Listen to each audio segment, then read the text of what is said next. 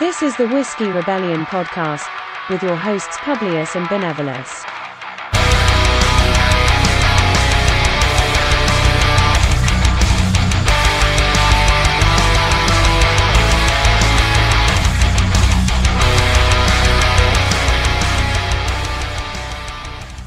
We are back once again for another episode of the Whiskey Rebellion podcast. This is a special episode for the upcoming Independence Day, 4th of July episode.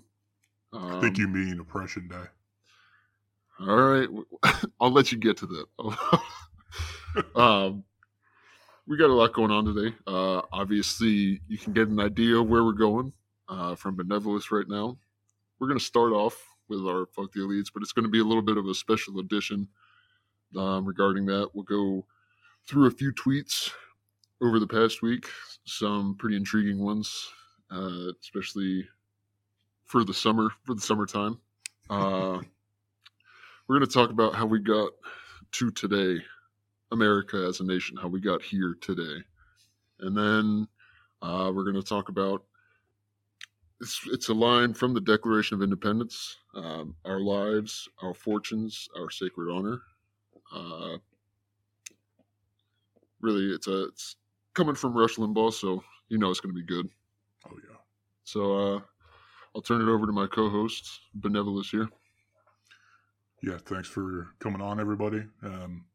Great to be here as always. And happy Oppression Day. It's Oppression Day weekend.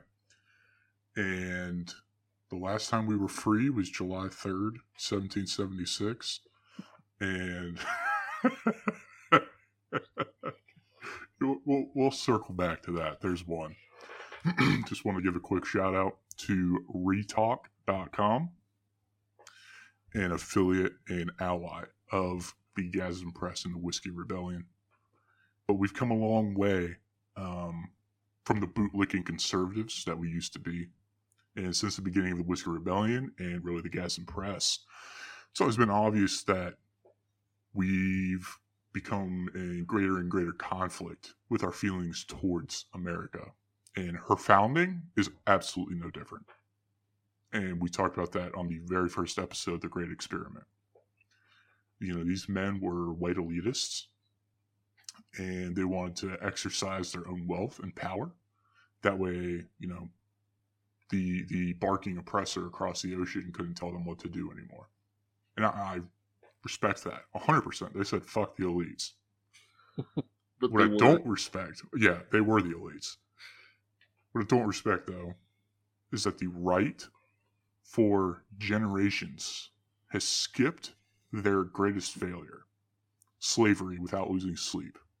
And it's always, well, you know, they were going to come back to it in 1800, and then the, what's it called? The cotton mill was invented. Cotton so gin, then, yeah, the cotton gin. So, you know, they were like, oh, well, you know, we'll come back in 1865, fight a war over it, et cetera, et cetera. No, they don't get a free pass for that. And there should be an asterisk next to all their names that were slave owners.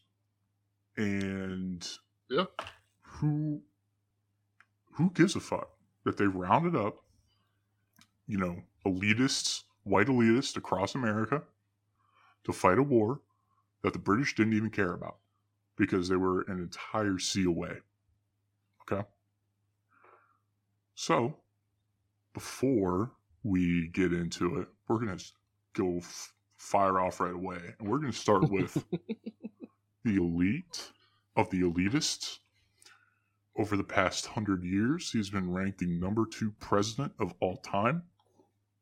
Fuck George Washington. Okay? Now I'm going to read everybody something. What? What do you mean, fuck George Washington? Oh, you know why. Post-signing of the Constitution and the installment of the first United States government,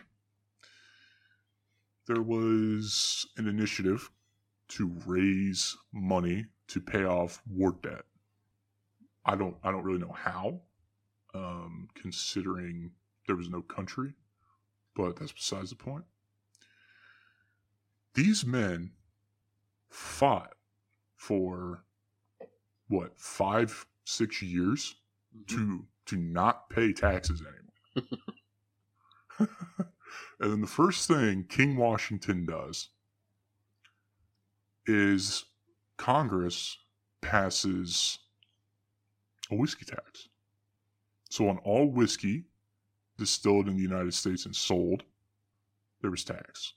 Now, granted, it was very difficult to track. It was difficult to, how are you going to track anything in 1791? It took them months to get over here from, the motherland on a boat. Like, what do you think is going to happen? Mm-hmm. So, 500 men attacked the fortified home of Tax Inspector General John Neville in western Pennsylvania. Then, he called upon governors throughout the United States to send militiamen to where the attack was going on. So 13,000 militiamen show up. 13,000 against 500. And guess who's riding at the very front of this, tyrannical oppression? King George Washington himself. Because he said, no, we've got to collect taxes, and it doesn't matter that none of you want to pay this. You ratified the Constitution, and that's just what we're going to do. It is noted that many of the resistors were war veterans who believed, but didn't we just fight against this?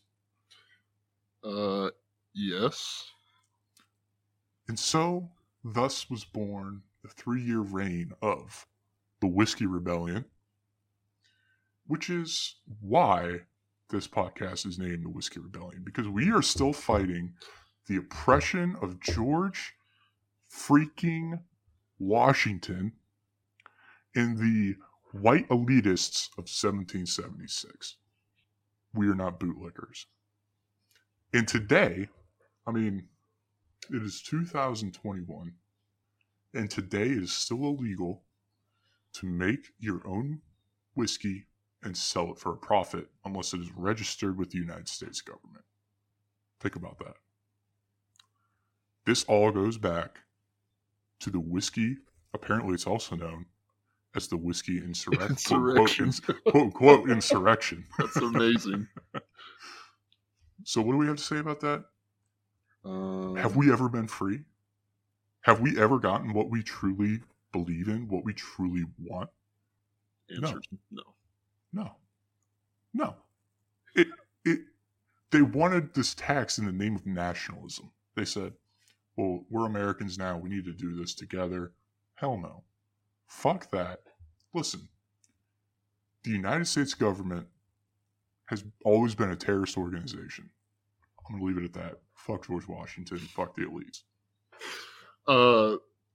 So I kind of piggybacked off of this because I was looking into it. Alexander Hamilton was the one who proposed this tax. Oh, man. I don't know if that gets you a little fired up, too. Oh. Anyway, I pulled up this Mount Vernon library. There's a little thing on the side here, digital encyclopedia about whiskey production, and it says, although Washington seldom drank whiskey himself, he ran a profitable distillery at Mount Vernon from 1797 until his death in 1799. I wonder. You think he paid tax? That, I'll tell you what, if somebody can ever track that down, I want to know. That'd be amazing. How much tax did Washington pay? I don't know. Can you look it up? They probably rewrote the history books on that. So I texted you and I was like, there's a couple routes I could go with this. And you just basically told me to go after all of them. Yeah. So I saw Alexander Hamilton was the one that proposed this. One of the founding fathers wanted to break away from the oppression, but become the oppressor. There's also, of course, the tyrant King George. This guy, they listed 27 grievances in the Declaration of Independence against this guy, namely being taxation without their consent, without representation. I started this one because it made the most sense to me with this language. He has dissolved representative houses repeatedly for opposing with manly firmness his invasions on the rights of people. So anyone that had an opposing opinion on him, he said, fuck no, you're out of here. Yeah. Which is just amazing. Sounds familiar. It all comes back. It all circles back. 2. That's 2. And then another one, you told me, you texted me this and said, fuck John Jay. Because he hid behind a pseudonym and basically told everyone to listen to the government, listen to the tyrannical government. And I had to go along with it. Part of the Federalist Papers. Yeah. Him, James Madison, Alexander Hamilton. What do we have to say about these guys? Fuck them. Fuck the elites. Yeah, they hid behind pseudonyms and convinced a country that they should bow down to George Washington. Mm-hmm. Yeah. I read the Federalists opposed the Bill of Rights. Really? We talked about that last week. Yeah. That they did it because the state said, no, we have to have the Bill of Rights. Exactly. They opposed it because they were trying to say that they fear that people down the road will basically say that these are the only rights you have and there was nothing else. But this guy, Robert Yates, writing under the pseudonym Brutus, in the Anti-Federalists, basically said a government that's unrestrained by such a bill like the Bill of Rights would easily devolve into tyranny. Really? So, I mean, he makes a good point. I don't know why the Federalists were anti the Bill of Rights, unless they were tyrannical. Yeah. Yeah. And think about it, related back to today. Circle it forward. Okay, Jen Psaki. I don't know about that. Think about how that's perceived today. How the Bill of Rights are perceived. They don't exist. Oh no. That's wild to think about. That they opposed it because we don't want to tell people these are the only rights they have. Right. Well, today, according to 50% of America, well, so they make you think, half these rights don't exist. Yeah, exactly. They don't really mean what you think they mean. No. Circling back to old JW and his whiskey production, I want to point out one thing. How I knew that George Washington had a distillery, because bootlicking people on the right have always said, oh, George Washington, he was a moonshiner. And it's like, oh yeah, that's badass, bro. No. Moonshiners are outlaws. Moonshiners are not bootlickers. George Washington paid in 1799, so after his death, he paid $332.64 in his annual taxes on his distillery that year alone. Which means he had it registered, which means, what was he? A bootlicker. Oh, he's a bootlicker. That's for sure. 100%. Oh, yeah. That's all I've got to say about that. I'm glad you circled back to that. I am. I'm glad too. Real quick, we did have 2 posts go live this week. One from Justinian. Quick and dirty. Why Trump lost the 2020 election. He watched President Trump's first campaign since leaving office in, I think it was Northern Ohio. And he said that it was great. It reminded him of Trump in 2016, and that Trump in 2016 would have won the election in 2020, but instead he focused on the wrong things.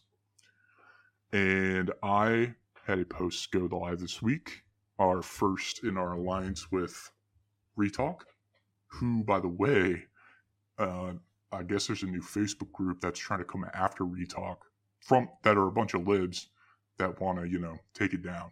So that's great. But it's titled When You Search With All Your Heart. Not really relevant to everything we're talking about today. So we're not going to get into them, but just wanted to give that quick shout out. Yeah. That's go ahead. Oh, no, you go ahead. I was going to say, that's great news about Retalk, because you've made it when they're trying to cancel you. Exactly. But I tweet as much as possible that we need to overthrow the United States government. I don't get anything. So hats off to Retalk. They're actually getting somewhere. Hopefully one day someone tries to shut us down. I don't know how many people say, I hope they shut us down. But we do here at the Whiskey Rebellion. Benny tweets, quick, rapid fire. I've got 2 for everybody. 1, I want to just read this real quick. All we're going to do is read this, and I'm going to move to the next one right after that. Soak this in real quick. We talked about this a little bit last week. So this is from wh.gov, so whitehouse.gov. Under federal law, domestic terrorism is defined as activities that involve acts dangerous to human life that are a violation of the criminal laws of the United States or of any state, appear to be intended to intimidate or coerce a civilian population to influence the policy of a government by intimidation or coercion, or to affect the conduct of a government by mass destruction, assassination, or kidnapping, and occur primarily within the territorial jurisdiction of the United States. Soak that in. Look it up and soak that in. Next one, I saw this today and I was like, this doesn't really have anything to do with what we're talking about, but it needs to be read.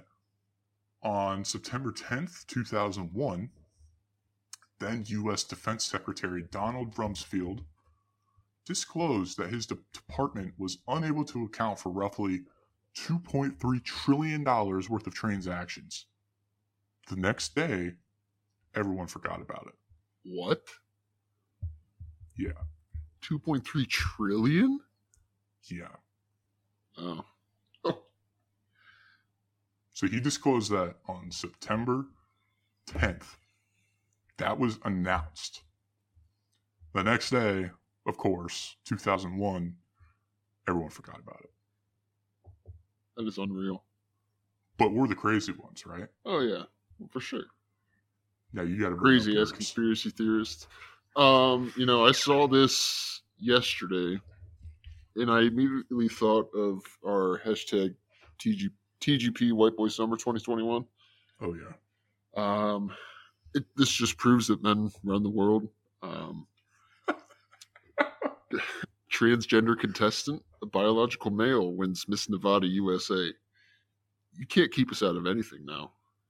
No. That's the best part.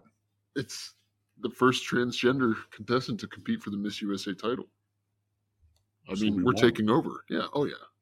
So White Boy Summer. Yeah, White Boy Summer is just proof that men are superior to women. Even at being better looking than women. Yeah, you're right. I don't know why I said 9 times out of 10. It's 10 times out of 10. Yeah. So that's good. I enjoy that. But all those aside, let's get into America as we know it.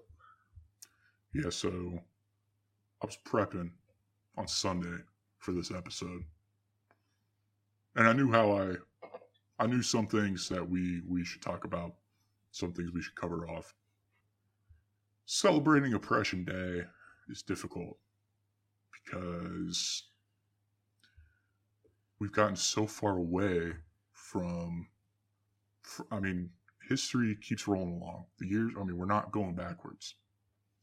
So how do you really sum up what Oppression Day is? So let's start. I was going to read the entire Declaration of Independence. I decided not to. That's probably smart. It's really not that long. No, it's kind of a tongue twister. Yeah. So, but I do want to read the first part. And yes, American history starts far before 1776.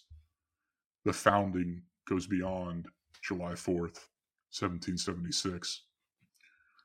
But in all seriousness, this was the document that got it started. Mm-hmm. In Congress, July 4th, 1776, essentially written by Thomas Jefferson, a young Thomas Jefferson. He was the same age as we are. The unanimous declaration of the 13 United States of America, when in the course of human events, that's why we're barely going to read any of it, it becomes necessary for one people to dissolve the political bands with which have connected them with another, and to assume among the powers of the earth the separate and equal station to which the laws of nature and of nature's God entitle them. A decent respect to the opinions of mankind requires that they should declare the causes which impelled them to the separation. We hold these truths to be self-evident, that all men are created equal, that they are endowed by their Creator with certain unalienable rights, that among these are life, liberty, and the pursuit of happiness. Originally, that was supposed to be life, liberty, and property. Is that right? I've heard that before. Yes. I didn't know. And one Mr. Silence Dogood, a.k.a. Benevolus Franklin, a.k.a. Ben Franklin, said, how about pursuit of happiness? He's really of the big time founding fathers, the old school boys. He was the only one there. GW was off fighting the British. People forget that the war started a year before that. So, we sit and listen growing up in, let's face it, we grew up in white America, white suburban America. Yeah. And it's, we're the greatest country in the world. We've, promoted world peace, all this bullshit that we've, this is the greatest, document ever written, that the Constitution is a living, breathing document that should never fail and should stand the test of time. Yet, we had to fight a civil war not even 100 years later. Yeah. We were a country for 70 years. We had to fight a civil war because these men that we've propped up were, they were white supremacists. They owned slaves. Mm-hmm. And we've thrown this language out, and we try to throw as much language out as possible. It was a different time. Yeah. What the hell does that mean? I don't understand. I don't get how Thomas Jefferson wrote this, and that the phrase that all men are created equal, how, I don't know, being, a nation that was founded under God, I'll say. Yeah. How you don't see them as a brother in Christ, if that makes sense, and how you don't see them as equal to you. Yeah. Yeah, and we're not even we haven't even gotten to women yet. Right. Although Vic would probably say we should repeal the 19th Amendment, but that's besides the point. But yeah, you're exactly right. And think about it. They were so split when they wrote the Constitution 15 years later that they said, okay, for population purposes, for representative purposes, if if you own a slave, that's 3/5 of a person. So they acknowledged that black people were, Human. Yeah, that they were human, but only 3/5 of the way. That's so messed up. Yeah. But these are the men that we're supposed to prop up. That American flag, we should never let it touch the ground. These are guys that founded a nation, some of the most brilliant men ever. Come on. I mean, what are we talking about here? We're talking about, again, we've said it a dozen times now, white supremacists that just wanted a tax break. Yeah. I don't know. That's a broad. Well, not exactly broad. Is it? But it's a generalization, I'll say. Yeah, it is. It's not wrong. And they got taxed for some playing cards, and they were like, "All right, that's it." Yeah, they were like, "Wait, you're gonna tax my fucking tea? Are you kidding me? Throw it all away, and let's start a war." Yeah. Drop the gloves. Let's throw hands. and the British. Everybody forgets about the War of 1812. The British were still here. They didn't leave. So that's why the War of 1812 happened, essentially.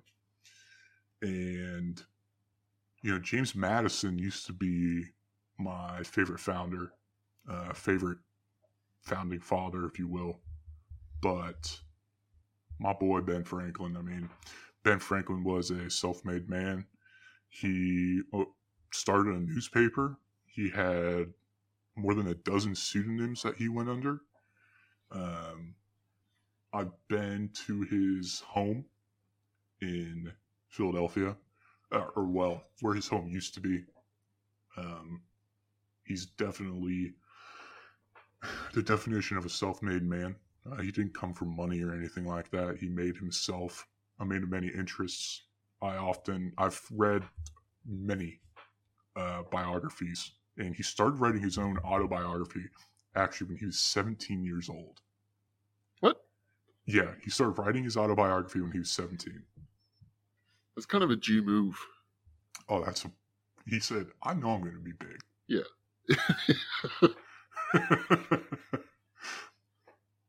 He essentially drew the original Gadsden flag. Join or die. The snake with the broken up states, or colonies at that point. In 1754. And he went to France, he went to London as a diplomat when we didn't have any diplomats. All he ever did was sign his name to a couple documents. He was never a politician. And he said the only job of the government is to count how many people live here and deliver the mail. That's it. That's my reason for being Benevolus Franklin. Before we get to, if we're going to talk about the review of America, how we got to today, I want to talk about the Trail of Tears. Mm-hmm. And I want to talk also, I feel like we've expressed a lot about how much we don't like true Republicans and true conservatives. Mm-hmm. This one's going to turn some people off. I don't care that Andrew Jackson was a Democrat in, 1830. I don't. Quit with the Republicans are the ones that freed the slaves. Quit with the Democrats were the ones that, were driving all the Native Americans out and killing them and owning all the slaves in the South. I don't give a fuck. Let's talk about all the things that people on the right have done. They took down the World Trade Center. That's even more evident now. Yeah, come on. $2.3 trillion. Yeah, coincidentally, while George W. Bush was president. Anyways, I digress. Trail of Tears is I think as you got older, you understood it more. But it should be taught more my respect for Native Americans is immense. Mm-hmm. Don't get me wrong. Yeah, sure. They had their own issues. They killed each other brutally. They scalped people. But isn't the story of Thanksgiving that we shared with brothers and sisters a meal? Yeah. Interesting. But see, the problem with history now is everybody wants to only talk about what's convenient for them. What do you mean? They'll talk about, Are you talking about people in general, or are you talking about like when you're going through school? I mean, you're learning about history. I think both. And history can be so easily misconstrued. Yeah. Obviously. Can you really read a book and know what happened anymore? I don't know. I mean, there's no just statement of facts. It's all evaluation. But the thing about history class and why it's so important, and why learning about all of this is so important, you need to learn what happened to, one, not do it again, Mm-hmm. or two, understand why it's happening again. So, in both regards, I mean, if you've never experienced something, you're just going to go through the motions. And that's what, I mean, we talked about the Great Collapse last week and 2 weeks ago. I mean, how's the Depression not coming? I saw that more gas stations are running out of gas this week. Are you serious? Yeah, I thought we were over that. Did another gas line get hacked? I don't know. Maybe. We'll talk about the Trail of Tears. And then really after that, there's only one thing that matters. Civil War. We don't even need to get into that. But I think the climax of the first act of America was Lincoln's death. I think if Lincoln lives 4 more years, sees his presidency out, nothing we know today is the same. Can you go into that? Absolutely. I mean, what were you going to say? No, I'm curious to hear you go into detail. Yeah, I think you look at, I mean, we can talk about Andrew Johnson and his absolute failure and the reason that he was the only president that's been impeached for the right reasons, because he didn't do his job. He failed. Mm-hmm. And then you're talking about Lincoln, who was a libertarian through and through, but during wartime had to make the tough choice to suspend laws to create new laws. Lincoln was actually the president that implemented income tax for the first time with the intention to repeal. Now, I don't know the exact years on when it came back, because now it's actually unbelievable that it's an amendment to the Constitution, that we apparently owe the government money to be alive. But wartime changes things. Wartime always changes things. It's not the same, whether we want to like that or not. Lincoln's death is more than just John Wilkes Booth, a Southern sympathizer, shooting a president. I mean, that'd be a whole episode and a half, and we'd have to have Justinian on here to talk about it. That's an entire thing. But nothing dark had come to America yet. It was all success, in essence. Yeah. And then the president gets shot in the head. The guy that emancipated the slaves, that led the Union through the war, that preserved and saved the Union, is dead. And what does that mean? It means the South kind of feels like they won, and that they were justified. It It means that the North feels lost. And it's almost like they had to press reset after that and say, we got to do this whole thing again. And then it took another 100 years for technically all citizens of the United States to have the same rights. Mm-hmm. I mean, that timeline plays out. 100 years, 100 years. Yeah. I mean, what are we talking about? 2070? The next time? That'd be about 100 years? I don't know. I'm just saying. I don't find years to be coincidences. I don't find symbols to be coincidences. And I'm just going to throw it out there. George Washington was also a Freemason. Abraham Lincoln was not. I'm just saying. Well, let me ask you this. You would talk a little bit about coincidences, years. What about JFK? Oh, I mean, that's insane. I can't even name them all. It is crazy. Yeah, that's just bizarre. I mean, how do you feel about JFK as a president? I mean, you talked about Lincoln, but... Well, we'll get to JFK. Okay, all right. Yeah. I'll back off. Cool. No doubt.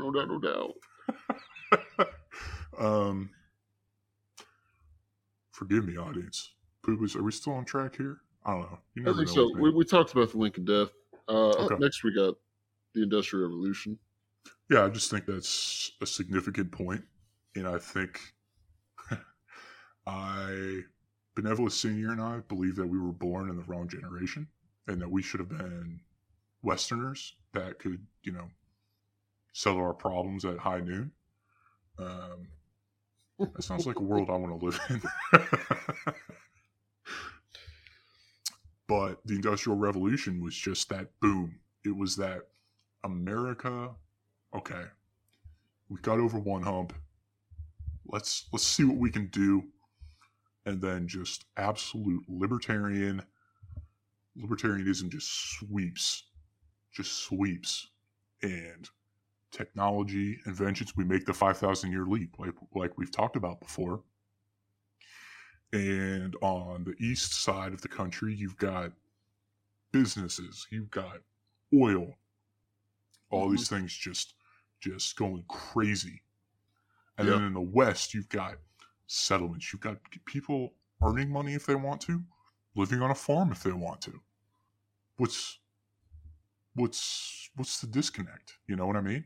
Like, why did we have to change that? Granted, child labor. I mean, I hate to say it, sometimes the government does need to exist. We can't have 9-year-olds working in a factory that's producing crude oil, and gasoline and steel. We just throw something out there. What if the kid wants to work? I'm just asking out of curiosity. I agree, but what do we say every single week? Fuck the elites, right? Yeah. Who's running all these factories? Who owns them? The elites. Money. Money always goes back to control everything, and that's why the kids had to work. You look at these slums, you look at the immigrants that were coming. Mm-hmm. It's crazy. We have no idea what that's like. And now it's not like we come from anything special, but I would say we are very self-made, but we also had the guidance to get there. These immigrants come with nothing. Yeah. And are like, yeah, throw my 5-year-old, get him melting steel. You want to drink whiskey, don't you? Yeah. Don't you want to earn your 30 cents an hour? But I agree. It's tough. It's kind of like food labels. Mm-hmm. Shouldn't, like, why does the government require nutrition labels and expiration dates? Shouldn't the people know to go look for those things? Well, yes, but you also have to remember that the elitists the Satanists among us exist, and that the money-hungry bastards are always going to be money-hungry bastards. Right. And then, I don't know, World War One doesn't really excite me that much. It was kind of boring for the U.S., and it was just a trench war. So all I know is that Woodrow Wilson, I will agree, he has been propped up by the left for a century, and he was a mega racist. He played, what the hell is the name of that movie? I'll have to look it up. It's on the tip of my tongue though. It was a racist ass movie about the KKK. In the White House. We had the Roaring 20s. I mean, you want to talk about a wild world? You want to talk about the end of libertarianism? You got to talk about the 1920s. People were buying stocks on credit, which means that it's just the money, it didn't exist. Everybody was a bootlegger, and people were like, you know what? How crazy is it? How crazy is it that we actually signed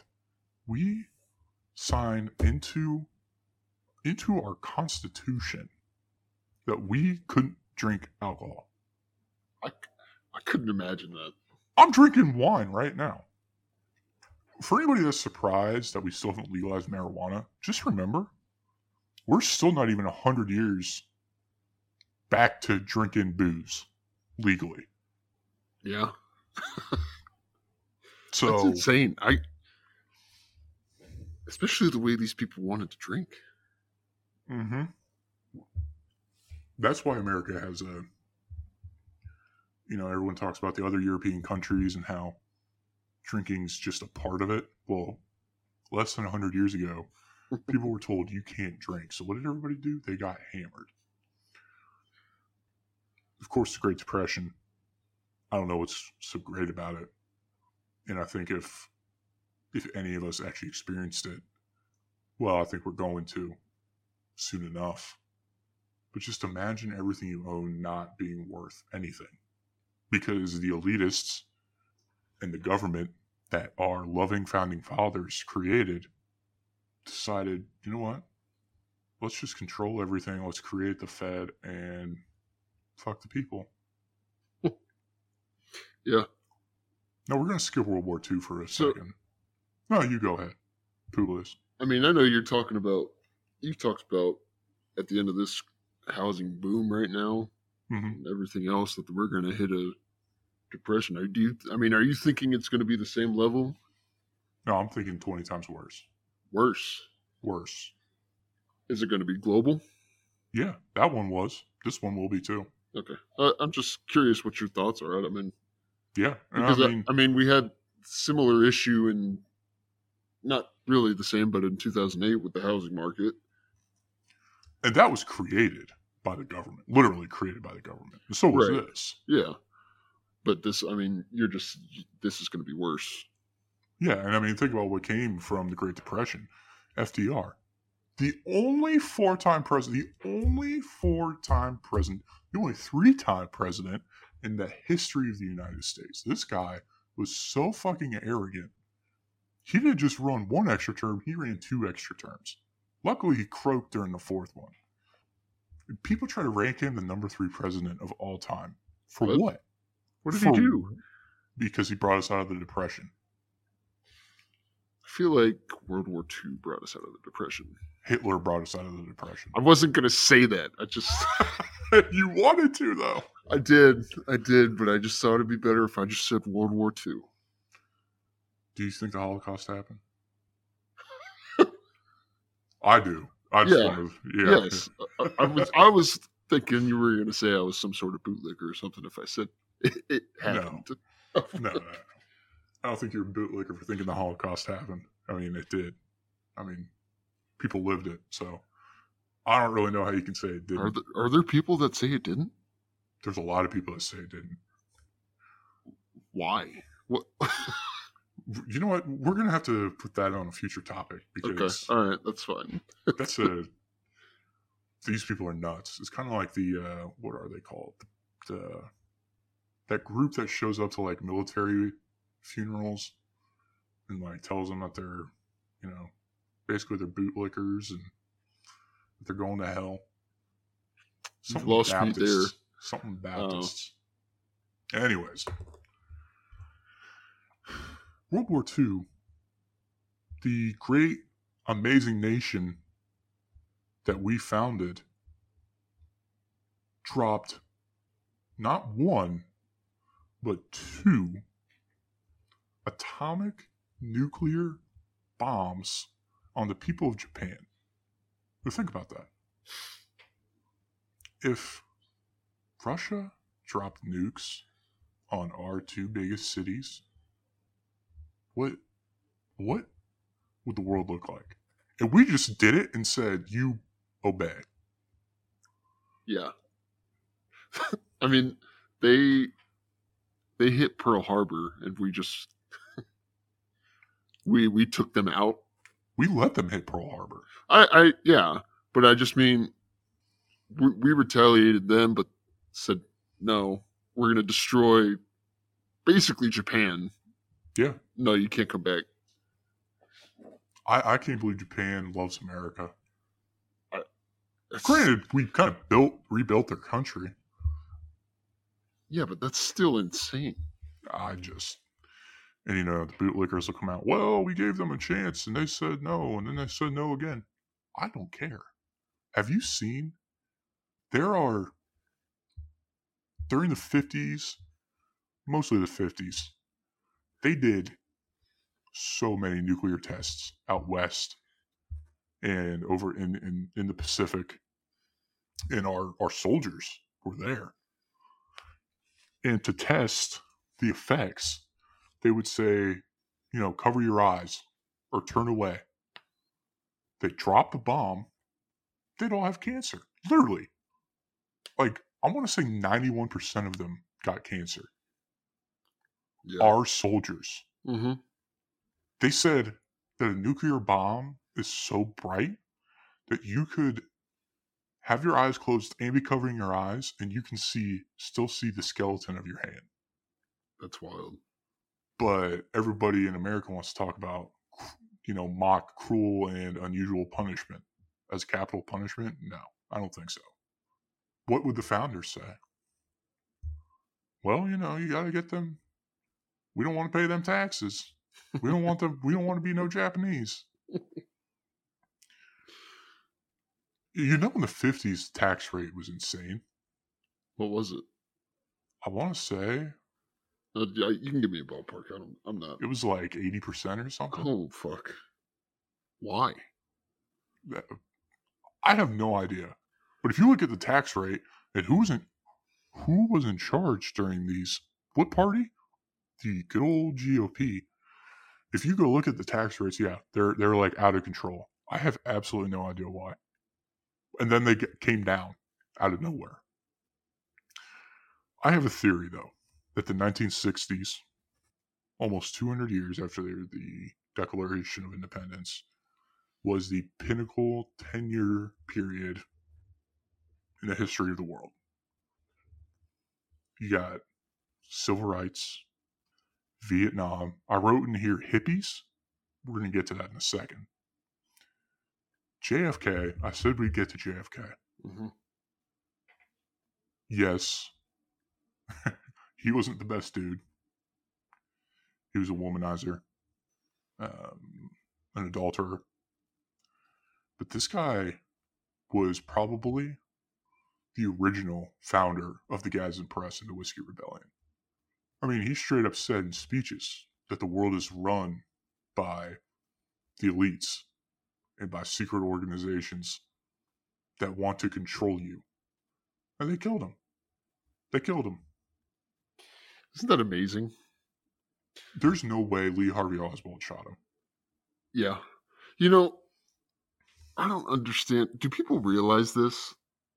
That a president was saying this, but now we're conspiracy theorists for even suggesting it? Yeah. If you look up, I want you to look up right now. All right. Illuminati, 1776. I'm not trying to get conspiracy theorists here. I'm just trying to point out something. The Illuminati is named into several groups. Bavarian Illuminati, an Enlightenment era secret society founded on May 1st, 1776. Yep. That's nuts. I just find it a little bizarre. Yeah. Just a little. You're not kidding about Oppression Day. Oppression Day. This isn't Independence Day. This is Oppression Day. This was an opportunity that they seized. But anyways, I personally adore JFK. That's kind of what I was trying to get out of you, but... Yeah, because I've said it before, yeah, I know. I think he was great. And I think they killed him for a reason. Yeah, I don't think there's much else to say that. He wouldn't have sent us to Vietnam at all. Vietnam was the first Desert Storm. It was the first war on terror. We claim that we went there to stop the spread of communism. Okay? Well, guess what? We didn't stop it because it's in the United States. Like, we were living very closely to a potential communist regime. Mm-hmm. We went there for money and drugs and control. That's it. We lost the war. It wasn't even a war. We lost. Because we had no business being there. It's just human nature. When you have no reason to fight, why would you fight? Yeah. And that's why, they're not our cup of tea. They're not our crowd, the hippie crowd. Yeah. But we're kind of hippies. We're blue-collar hippies. Okay. I see what you're getting at. Yeah. We're not hippies, but the ideas, I guess, kind of stand. I mean, you said earlier, shouldn't we love our brothers in arms in Christ? Yeah. Spread the love, man. Buy guns, buy ammo. Peace out, brother. Peace out. Buy guns, buy ammo. Buy weed, smoke weed, do crack. I don't care. Yeah, there you go. I see what you're getting at there. Yeah. I just don't think I can rock the glasses and the long hair. That's all. Like I said, they're not the crowd may not be our cup of tea, but yeah, they wouldn't realize it, but we believe the same thing. Yeah. Yeah. And I put Cold War in these notes as kind of what's after this, even though it was before and after. I don't really know what to say about the Cold War other than we didn't go to the moon. And the Cold War was nothing more than a nationalist agenda that luckily the Soviet Union wanted to play along with. And that all it did was promote American nationalism. And that Ronald Reagan is the biggest joke of a president in the history of the United States. And nobody can convince me otherwise. And with that, I might have to say we lost a lot of our GOP Support. Listeners. I don't think you can tell them that. You can't. You can't. I grew up. I never really understood the whole Reagan thing. I remember when he died. There's a lot of people. I mean, you ask almost any conservative that I know, and that's who they'll say is their greatest president, at least in their lifetime. I don't know how. I don't know how it's anybody but Donald Trump. Yeah. Especially now. Yeah. But I'll even say, I mean, I used to think that, but that's just kind of how I was raised. And then I listen to you every week, and it's like, I'm wrong. I'm allowed to be wrong. He was in the Illuminati. He's a white supremacist. Of course he was. They all are. Yeah. Who was his vice president? George H.W. The guy that had a shoe-in to be back-to-back presidents, or to have back-to-back presidencies. And this man said, read my lips, no new taxes, taxed everybody, lost. And then he became, a adored old-ass man. And everybody forgot that he used to like to use the terms New World Order. And then his son was a puppet of... Wait. Like to use the term New World Order for what? He said the words New World Order. So did Ronald Reagan. Like... They used it in a speech. Like the same way like the Democrats are now saying Build Back Better? But yeah. Oh, fuck. I will say I did not know that. Yeah. That they were going to advance a new world order because apparently America should get into wars overseas that we have no business being in for 20 fucking years. For 20 years. I remember, and you know what, Mother Gadsden is going to hear this. I remember I asked her when I was younger, why are we going to war in the Middle East? It didn't make any sense to me. I was like, did Iran bomb us or something? And she said, because our last president didn't finish the job. So that would have been old BJ Billy.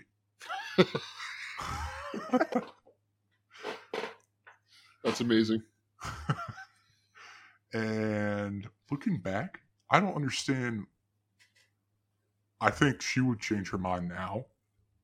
I think she probably agrees that I understand what she was trying to say, but we shouldn't have ever been there in the first place. Right. We literally created Osama bin Laden. He was America. Yeah. We trained him. I told someone that the other day, and they were like, "No way." What do they mean, no way? We trained him. Yeah. I assume this person is a right winger. Yeah. Oh yeah. Yeah. That's tough. It's tough, and I think we go after the right hard because why would we go after the left? Everyone that listens to this probably agrees. Yeah. Yeah. And I think it's probably like, okay, we're talking about the review of America, how we got to today. It's simple.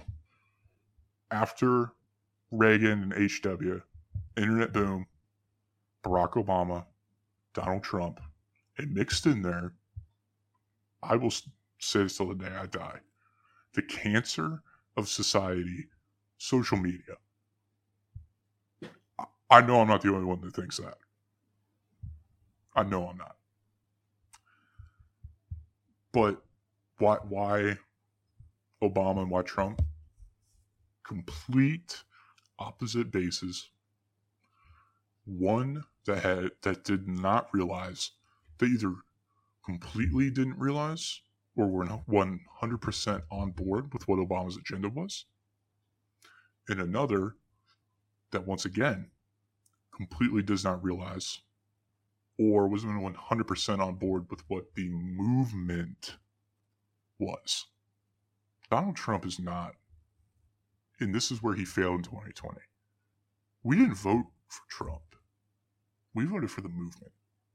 You've said it before on here. We've all said it. And how does that relate back to the beginning? To America? How does today, why is this Oppression Day? It's because of what it was taken advantage of. Mm-hmm. Oppression Day was not July 4th, 1776. As much as I, hyped it up. July 4th, 1776 is probably the one date in history I can think of a truly free nation. Yeah. One day. And it's a shame what the right has turned it into. It's also a shame what the left has turned it into. It's a shame that so many people don't connect with it. Mm-hmm. You think about the Juneteenth stuff. I understand the Juneteenth thing. I do. And I think it should be celebrated. I think we should just get a whole fucking week off of work. Everybody just parties, black, whites, Hispanics, whoever. We all just get hammered on the streets. I'm down with that. I'm down for that. Yeah, we chant "fuck the elites" and shoot machine guns. What's more American than that? Nothing. Nothing. I'll tell you what, man. If I could just, I was in Miami, and the first thing I saw when I got there was a plane flying with a sign that said, "Shoot machine guns at this place." And Mrs. Publius wouldn't let me do it. Yeah. Well, FYI, that's where we'll be taking Justinian for his bachelor party one day. If that ever happens. Oh, yeah. Yeah, we're going to Miami. It doesn't matter. We should just try and get this legal where we are and start our own, just get machine guns and just start shooting them. Yeah, I like it. Gats and arms. Hey, Gas and Arms, TGP, White Boy Summer 2021. But listen, we're not done. And actually, I have a question for you, Publius. I asked you, why Publius? Because I'm going to hate on Publius during this episode. Why'd you pick Publius? So, all right. Less about who was Publius and more about the meaning behind Publius. Mm-hmm. If you have, the Latin meaning is like the people or of the people. And that's actually the first three words of the Constitution, we the people. And, you talk about this July 4th being, you just changed it, but Oppression Day. But basically, like you just said about Trump, it was the movement. The movement from July 4th, and it was really before, we know, but from July 4th was the people standing up against a tyrannical government. Mm-hmm. And, there was a sense of like camaraderie among the people fighting for a joint cause. And that's something I just don't see anymore. Everyone is about their own personal gain. What can they get out of the world? And, to some respects, I get that. You have to look out for yourself, but there's also a point where you have to see that the government right now is just failing us. And this is their purpose. They want to destroy that camaraderie between people. They don't want the biggest thing that scares them is a movement of the people. Yeah. And that's part of the reason, you've started the Gaston Press, and I'm happy to be along and go on this journey with you, because it's not just, while it might be more of a right-leaning site, it's not about that. Yeah. It's about sharing your views, and you can have different views. It's really just about the movement against our oppressors, really. But I tried to write it out. It was kind of just, a lot kept coming to me when you asked me this. And it's, the thing about the Gaston Press is it's welcoming all ideas. Mm-hmm. And we want to unite against the enemy of the people, which is the elites. We talk about it every week. Fuck them. And that's the purpose for me writing and hosting this show behind the name Publius, because I believe right now I am part of something that is for the people. Yeah. And I know I have a lot of work to do, but I think me and you, along with Justinian, Vic, Rex. Yeah, Rex. Thank you. I'd want to be some sort of guiding light in the coming dark times. The slogan of the Gaston Press, it's always darkest before the dawn. We're in the dark times, heading even into darker times. But I want to be that kind of light, and just maybe be the start of a brighter future for the people. And that all comes back to the name Publius. It circles back.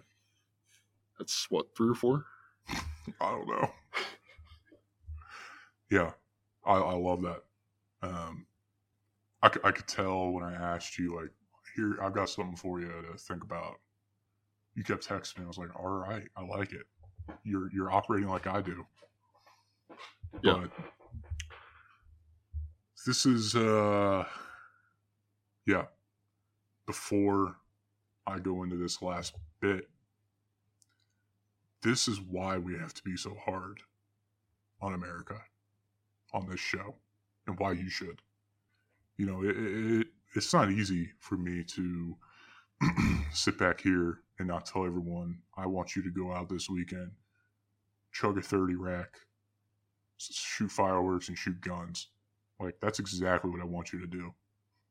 Because while she has so many flaws, what America is supposed to be versus what it is what we should remember. I mean, this year I kind of feel like I'm mourning a nation a bit. Even during Trump, I felt like that. Trump tried to enlighten us, brings back a little bit. I don't know. I think I've felt like this since a long time, long time. And it's difficult. And I want people to be able to be free. And I want people to be able to do whatever the hell they want and say whatever they want. And, you know, if you don't like the flag, that's fine. But what was her name? The Olympian runner this last week? I wasn't going to talk about it. Oh, Gwen Berry? Is that right? Yeah, Gwen Berry. I don't care that she didn't, you know, appreciate the national anthem being played. I don't even understand that whole thing. What happened? Sounds stupid. It's her right to say what she said. It is not her right to not look at the flag and to completely disrespect it. That's where Trump fucked up. That's where the right severely fucked up. Is everybody on the right just said, you know what? As long as you're going to look at the flag and you're not going to disrespect it, there's plenty of people that can't stand. Go ahead and kneel. You're right. We should stand with you. Let's not just talk about how the blacks are oppressed by the police. Let's talk about how we all are. How they do whatever their superiors tell them to do, whatever the state tells them to do. The state is against everybody. And they weren't for a time. Mm-hmm. And losing Rush this year, I think about it every day. I still can't believe he's not going to be here for this weekend. Every year he would read this on his show. It's titled My Father's Speech. It was written by his father, Rush H. Limbaugh Jr. Rush was the third.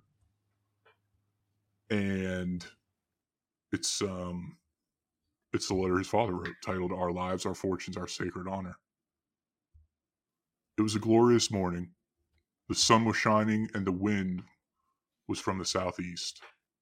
Up especially early, a tall, bony, red-headed young Virginian found time to buy a new thermometer, for which he paid £3, 15 shillings. He also bought gloves for Martha, his wife, who was ill at home. Thomas Jefferson arrived early at the State House. The temperature was 72.5 degrees, and the horseflies weren't nearly so bad at that hour. It was a lovely room, very large, with gleaming white walls. The chairs were comfortable. Facing the single door were 2 brass fireplaces, but they would not be used today. The moment the door was shut, and it was always kept locked, the room became an oven. The tall windows were shut so that loud quarreling voices could not be heard by passerby. Small openings atop the windows allowed a slight stir of air, and also a large number of horseflies. Thomas records that the horseflies were dexterous in finding necks, and the silk of stockings was nothing to them. All discussing was punctuated by the slap of hands on necks. On the wall at the back, facing the president's desk, was a panoply? That's a new word. Consisting of a drum, swords, and banners seized from Fort Ticonderoga the previous year. Ethan Allen and Benedict Arnold had captured the place, shouting that they were taking it in the name of the great Jehovah and the Continental Congress. Now Congress got to work, promptly taking up an emergency measure about which There was discussion, but no dissension. Resolved that an application be made to the Committee of Safety of Pennsylvania for a supply of flints for the troops at New York. Then Congress transformed itself into a committee of the whole. The Declaration of Independence was read aloud once more, and the debate resumed. Though Jefferson was the best writer of them all, he had been somewhat verbose. Congress hacked the excess away. They did a good job, as a side-by-side comparison of the rough draft and the final text shows. They cut the phrase by a self-assumed power. Climb was replaced by must read. Then must was eliminated. Then the whole sentence, and soon the whole paragraph was cut. Jefferson groaned as they continued what he later called their depredations. Inherent and inalienable rights came out certain unalienable rights. To this day, no one knows who suggested the eloquent change. A total of 86 alterations were made. Almost 500 words were eliminated, leaving 1,337. At last, after 3 days of wrangling, the document was put to a vote. Here in this hall, Patrick Henry had once thundered, "I am no longer a Virginian, sir, but an American." But today the loud, sometimes bitter argument stilled, and without fanfare the vote was taken from north to south by colonies, as was the custom. On July 4th, 1776, the Declaration of Independence was adopted. There were no trumpets blown. No one stood on his chair and cheered. The afternoon was waning and Congress had no thought of delaying the full calendar of routine business on its hands. For several hours, they worked on many other problems before adjourning the day. Much to lose. What kind of men were the 56 signers who adopted the Declaration of Independence and who, by in their signing, committed an act of treason against the crown? To each of you, the names Franklin, Adams, Hancock, and Jefferson are almost as familiar as household words. Most of us, however, know nothing of the other signers. Who were they? What happened to them? I imagine that many of you are somewhat surprised at the names not there.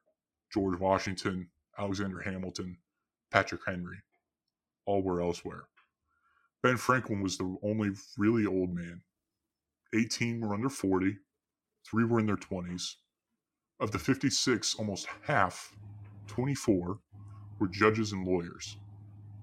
11 were merchants, 9 were landowners and farmers, and the remaining 12 were doctors, ministers, and politicians. With only a few exceptions, such as Samuel Adams of Massachusetts, these were men of substantial property.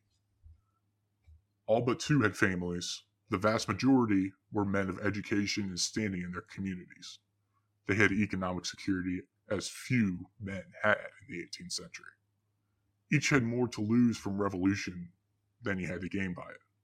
John Hancock, one of the richest men in America, already had a price of £500 on his head. He signed an enormous letter so that His Majesty could, quote, now read his name without glasses and could now double the reward. Ben Franklin noted, indeed, we must all hang together, otherwise we shall most assuredly hang separately. Fat Benjamin Harrison of Virginia told tiny Elbridge Gerry of Massachusetts, with me it will all be over in a minute, but you will be dancing on air an hour after I am gone. These men knew what they risked. The penalty for treason was death by hanging. And remember, a great British fleet was already at anchor in New York Harbor. These were sober men. There were no dreamy-eyed intellectuals or draft card burners here. They were far from hot-eyed fanatics yammering for an explosion. They simply asked for the status quo. It was change they resisted. It was equality with the mother country they desired. It was taxation with representation they sought. They were all conservatives, yet they rebelled. It was principle, not property, that had brought these men to Philadelphia. 2 of them became presidents of the United States. 7 of them became state governors. 1 died in office as vice president of the United States. Several would go on to be U.S. senators. 1, the richest man in America, in 1828 founded the Baltimore and Ohio Railroad. 1, a delegate from Philadelphia, was the only real poet, musician, and philosopher of the signers. It was he, Francis Hopkinson, not Betsy Ross, who designed the United States flag. Richard Henry Lee, a delegate from Virginia, had introduced the resolution to adopt the Declaration of Independence in June of 1776. He was prophetic in his concluding remarks. Why then, sir, do we longer delay? Why still deliberate? Let this happy day give birth to an American republic. Let her arise not to devastate and to conquer, but to reestablish the reign of peace and law. The eyes of Europe are fixed upon us. She demands of us a living example of freedom that may exhibit a contrast in the felicity of the citizen to the ever-increasing tyranny which dissolutes her polluted shores. She invites us to prepare an asylum where the unhappy may find solace and the persecuted repost. If we are not this day wanting in our duty, the names of the American legislatures of 1776 will be placed by posterity at the side of all those whose memory has been and ever will be dear to virtuous men and good citizens. Though the resolution was formally adopted July 4th, it was not until July 8th that two of the states authorized their delegates to sign it, and it was not until August 2nd that the signers met at Philadelphia to actually put their names to the Declaration. William Ellery, delegate from Rhode Island, was curious to see the signers' faces as they committed the supreme act of personal courage. He saw some men sign quickly, but in no face was he able to discern real fear. Stephen Hopkins, Ellery's colleague from Rhode Island, was a man past 60. As he signed with a shaking pen, he declared, my hand trembles, but my heart does not. Most glorious service. Even before the list was published, the British marked down every member of Congress suspected of having put his name to treason. All of them became the objects of vicious manhunts. Some were taken. Some, like Jefferson, had narrow escapes. All who had property or families near British strongholds suffered. Francis Lewis, New York delegate, saw his home plundered, and his estates in what is now Harlem completely destroyed by British soldiers. Mrs. Lewis was captured and treated with great brutality, though she was later exchanged for two British prisoners. Through the efforts of Congress, she died from the effects of her abuse.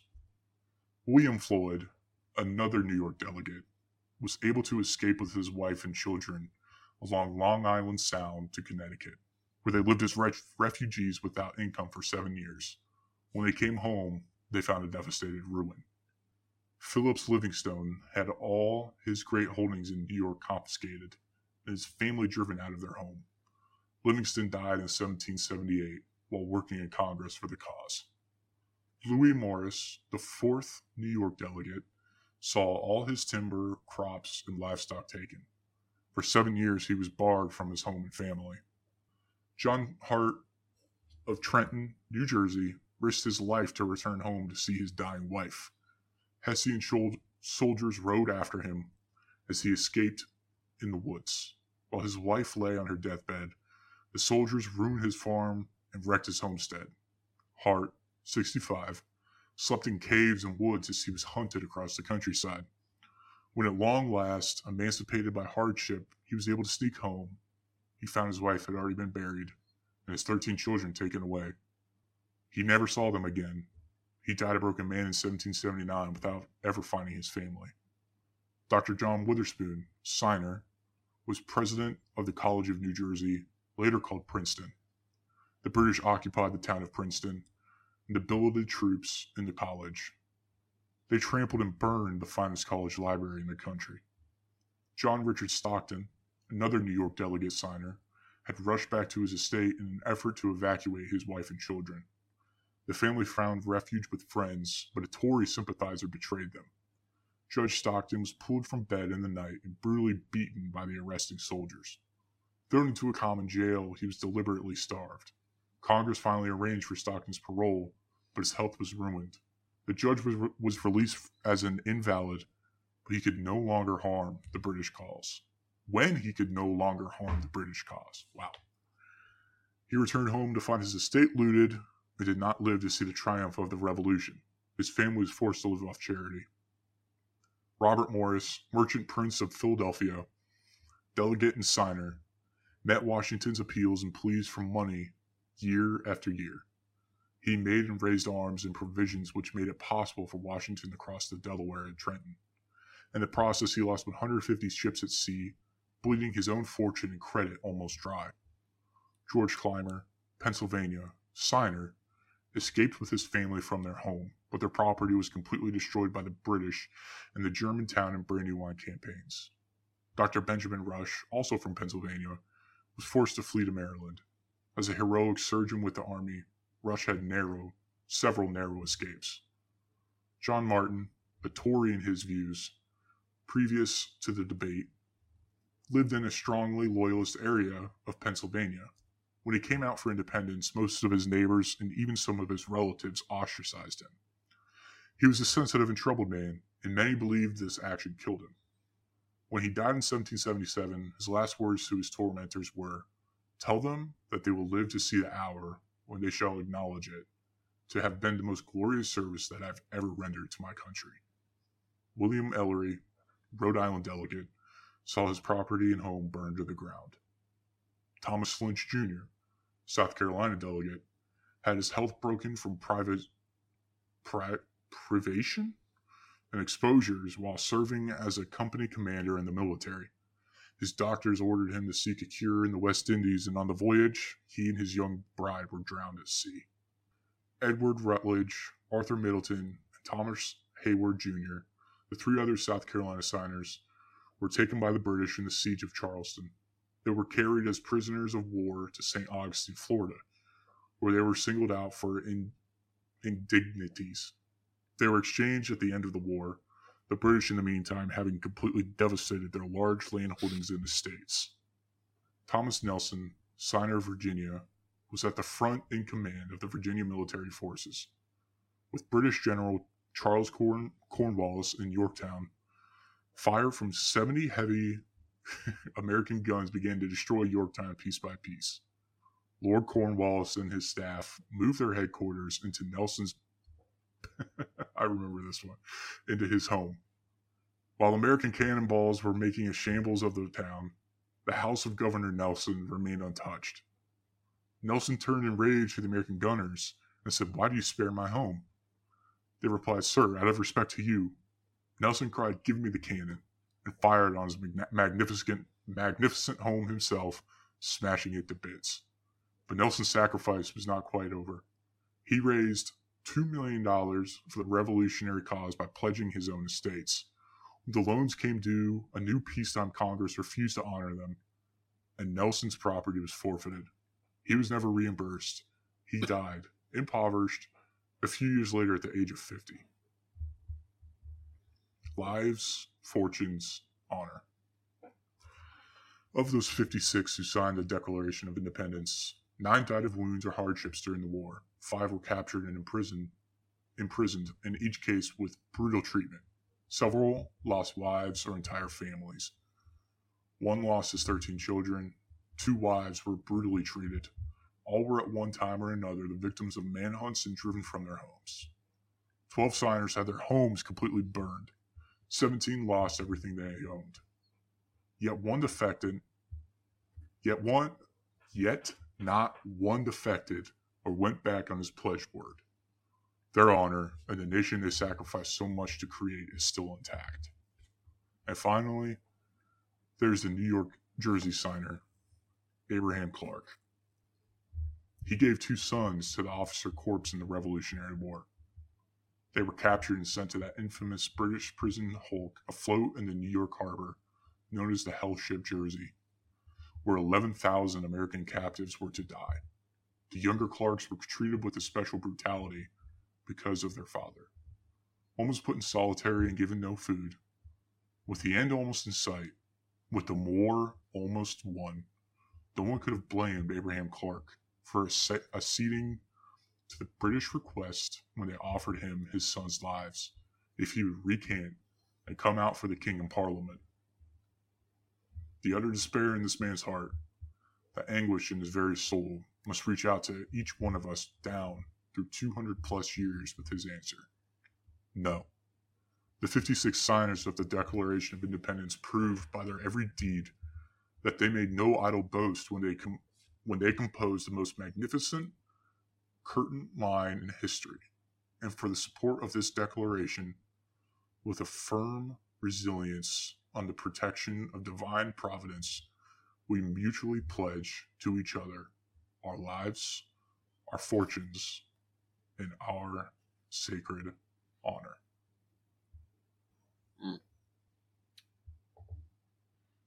When I read through that, I thought it was kind of nuts. I mean, these guys gave up a lot. And I will say, you know, I wanted you to get through this before I mentioned it. I always wondered about the John Hancock. I didn't know this. I mean, he had 500 pounds on his head. Mm-hmm. He signed it large just so it would be seen. That's a baller move. Yeah. But the last one, Abraham Clark, that story. He could have just given it up and got his sons back, and he said no. Yeah. That one got to me. Yeah. And this is Rush's epilogue afterwards, after reading this. My friends, I know you have a copy of the Declaration of Independence somewhere around the house. In an old history book, he noted, newer ones may well omit it, an encyclopedia of one of those artificially aged parchments we all got in schools years ago. I suggest that each of you take the time this month to read through the text of the Declaration, one of the most noble and beautiful political documents in human history. There is no more profound sentence than this. We hold these truths to be self-evident, that all men are created equal, that they are endowed by their Creator with certain inalienable rights, that among these are life, liberty, and the pursuit of happiness. These are far more than mere poetic words. The underlying ideas that infuse every sentence of this treatise have sustained this nation for more than 2 centuries. They were forged in the crucible of great sacrifice.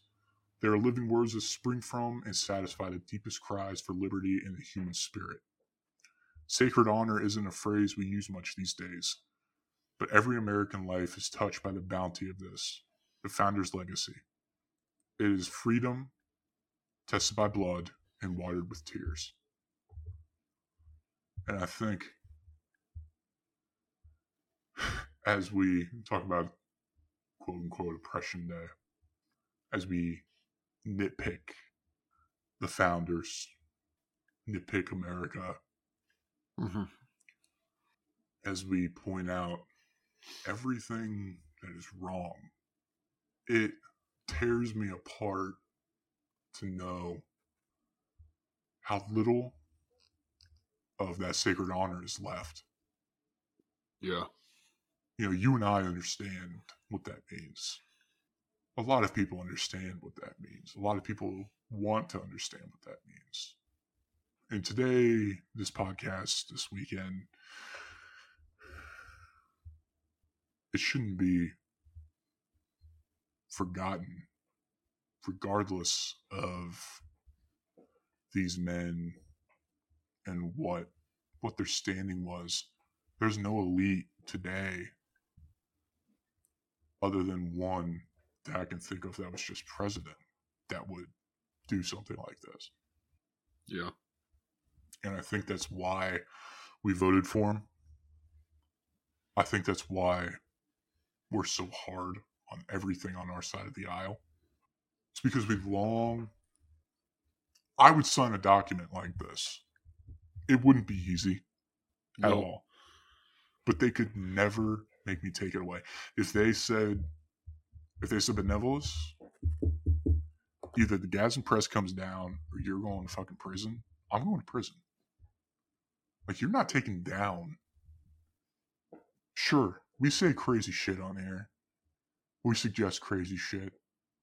But I just want everybody to be able to have the opportunity to live their life as the founders truly did want. Were they hypocrites? Absolutely. But the Declaration of Independence, it is meant for everybody. Mm-hmm. No other document like it exists on this planet. Nothing's ever been written like it. You said Publius means the people. Yeah. But nobody wants to remember that there's others outside of themselves that exist. Mm-hmm.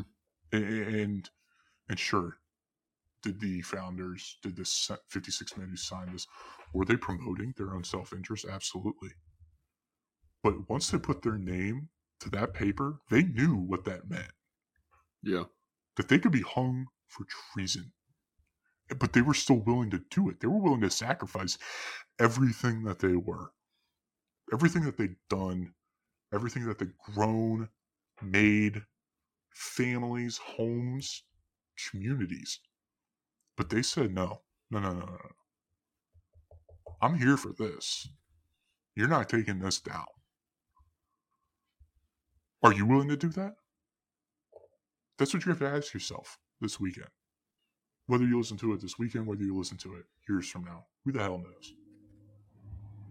Are you willing to lay it all on the line when the time comes to promote more than just your name? I'm not saying you do it in the name of America. I won't. I'll be doing it in the name of the United States of Gadsden. But do you believe in something? Do you believe in something enough to sacrifice everything? That's the question everybody who's listening should ask themselves this weekend. I'll be asking myself. A wife, kids in the future one day. Yeah. How do you give it all up? You got to get comfortable with being uncomfortable. And we understand no one's more conflicted than us. Hell, we live behind pseudonyms for this reason right now. Because we want to say it, but we know we can't. Yeah. And I hope the day comes that we don't have to. I'll still go by Benevolus because I think he's fucking badass. But a pour one out for Rush. Yeah. And his father. I had to start relaxing my jaw eventually. I was like, oh my God, I'm going to get lockjaw. But buy guns. Buy fucking fireworks. Buy ammo. Prove to Joe Biden that he's wrong and that the founders did want you to be able to buy cannons. In fact, you could buy warships back in the day. You could buy your own damn warship if you wanted to. That's pretty sweet. Yeah. Go find some F-15s. Buy a crypto. You know that. It's not Oppression Day. It's Revolution Day. Maybe not Independence Day, but it's Revolution Day. Yeah. Fuck the system. Let's make sure that Gadsden can fly forever. Yeah. The reminder, the new one of the new endings. There is no such thing as government funded. It's all taxpayer funded. You are funding that. Do not forget that. And like the chief said, may the Gadsden fly forever.